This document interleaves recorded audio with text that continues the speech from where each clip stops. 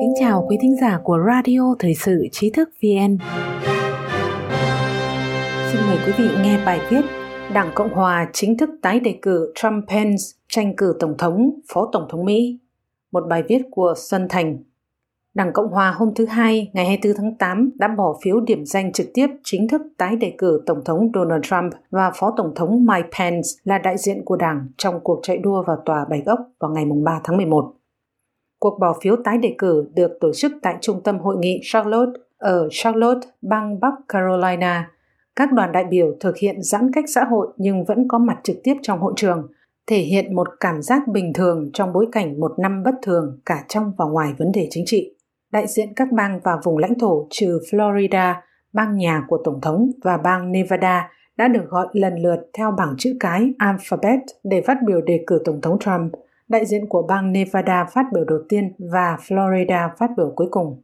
Sau khi chính thức được tái đề cử, Tổng thống Trump đã phát biểu về những vấn đề nước Mỹ đang phải đối mặt và lên án Đảng Dân Chủ muốn sử dụng bỏ phiếu qua thư để gian lận bầu cử. Ông Trump nói những điều tệ hại đã xảy ra lần trước với việc gián điệp chiến dịch của chúng ta, và lần này họ đang cố gắng làm điều đó với chiêu trò lừa đảo toàn bưu điện. Phải rất cẩn trọng và quan sát điều đó thật cẩn thận. Chúng ta phải chiến thắng. Đây là cuộc bầu cử quan trọng nhất trong lịch sử nước ta. Tổng thống nói thêm, đất nước ta có thể rơi vào chiều hướng khủng khiếp, tồi tệ hoặc theo chiều hướng vĩ đại hơn nữa, và trước khi đại dịch này đến từ Trung Quốc, chúng ta đang đi theo chiều hướng tốt đẹp. Ông Trump tiếp tục cảnh báo rằng ông Joe Biden sẽ đóng cửa đất nước nếu ông ta đắc cử. Ông Biden đã nói trong cuộc phỏng vấn với kênh ABC phát sóng hôm Chủ nhật ngày 23 tháng 8, tôi sẽ đóng cửa, tôi sẽ nghe theo các nhà khoa học. Tổng thống tuyên bố ông đang đạt được thành công về kinh tế sau đại dịch virus corona. Ông gọi sự hồi phục này trông như hình siêu chữ V. Ông cũng tuyên bố thành công trong việc đảm bảo tất cả bệnh nhân COVID-19 cần máy thở đều được sử dụng. Ông Trump nói, chúng ta đã làm điều đúng đắn, chúng ta đã đóng cửa đất nước và sau đó chúng ta đã mở lại. Nếu chúng ta không đóng cửa vào thời điểm đó, chúng ta sẽ có hàng triệu người chết. Ông Trump cũng nói về các phương pháp điều trị và vaccine COVID-19. Quý vị đã thấy huyết tương hồi phục, thuốc Remdesivir. Quý vị sẽ sớm thấy vaccine xuất hiện trước nhiều năm mà một chính quyền truyền thống hơn có lẽ phải mất nhiều năm mới đạt được. Trước khi các đoàn đại biểu tái đề cử Tổng thống Trump, họ đã thống nhất tái đề cử Phó Tổng thống Pence. Sau khi được tái đề cử tranh cử Phó Tổng thống Mỹ, ông Pence đã phát biểu cảm ơn các đoàn đại biểu và khái quát lý do tại sao ông và ông Trump nên được tái đắc cử. Phó Tổng thống nói, tôi phải thành thật với quý vị, tôi ở đây vì một lý do và chỉ một lý do duy nhất, đó là không chỉ Đảng Cộng Hòa mà cả nước Mỹ cần Tổng thống Donald Trump ở lại Tòa Bạch Ốc thêm 4 năm nữa. Ông Pence tiếp tục, chúng ta đã hồi sinh nền kinh tế này thông qua cắt giảm thuế. Sau nhiều năm ngân sách bị cắt giảm, Tổng thống đương nhiệm đã tái thiết quân đội ta.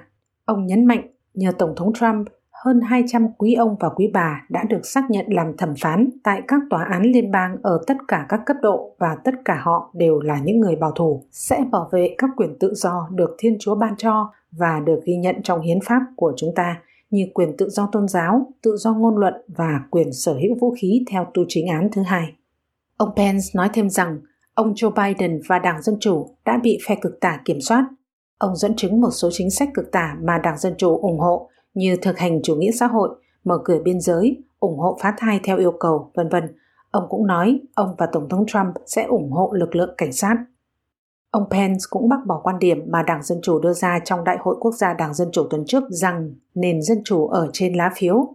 Phó Tổng thống nói, nền kinh tế ở trên lá phiếu, luật pháp và trật tự ở trên lá phiếu. Những lý niệm đáng trân quý nhất của chúng ta về tự do và thị trường tự do ở trên lá phiếu. Đó là lý do tại sao chúng ta cần Tổng thống Donald Trump ở lại Tòa Bạch Ốc thêm 4 năm nữa. Đại hội Quốc gia Đảng Cộng Hòa sẽ tiếp tục cho đến ngày 27 tháng 8. Tổng thống Trump sẽ có bài phát biểu chấp nhận tái đề cử vào đêm cuối cùng của hội nghị này. Quý thính giả có thể truy cập vào trang web tri thức vn.org hoặc tải ứng dụng mobile Trí thức VN để đọc được nhiều bài viết của chúng tôi hơn. Một lần nữa, xin cảm ơn quý vị đã đồng hành cùng Trí thức VN. Đừng quên nhấn subscribe, đăng ký kênh của chúng tôi và để lại bình luận ở bên dưới. Xin chào và hẹn gặp lại!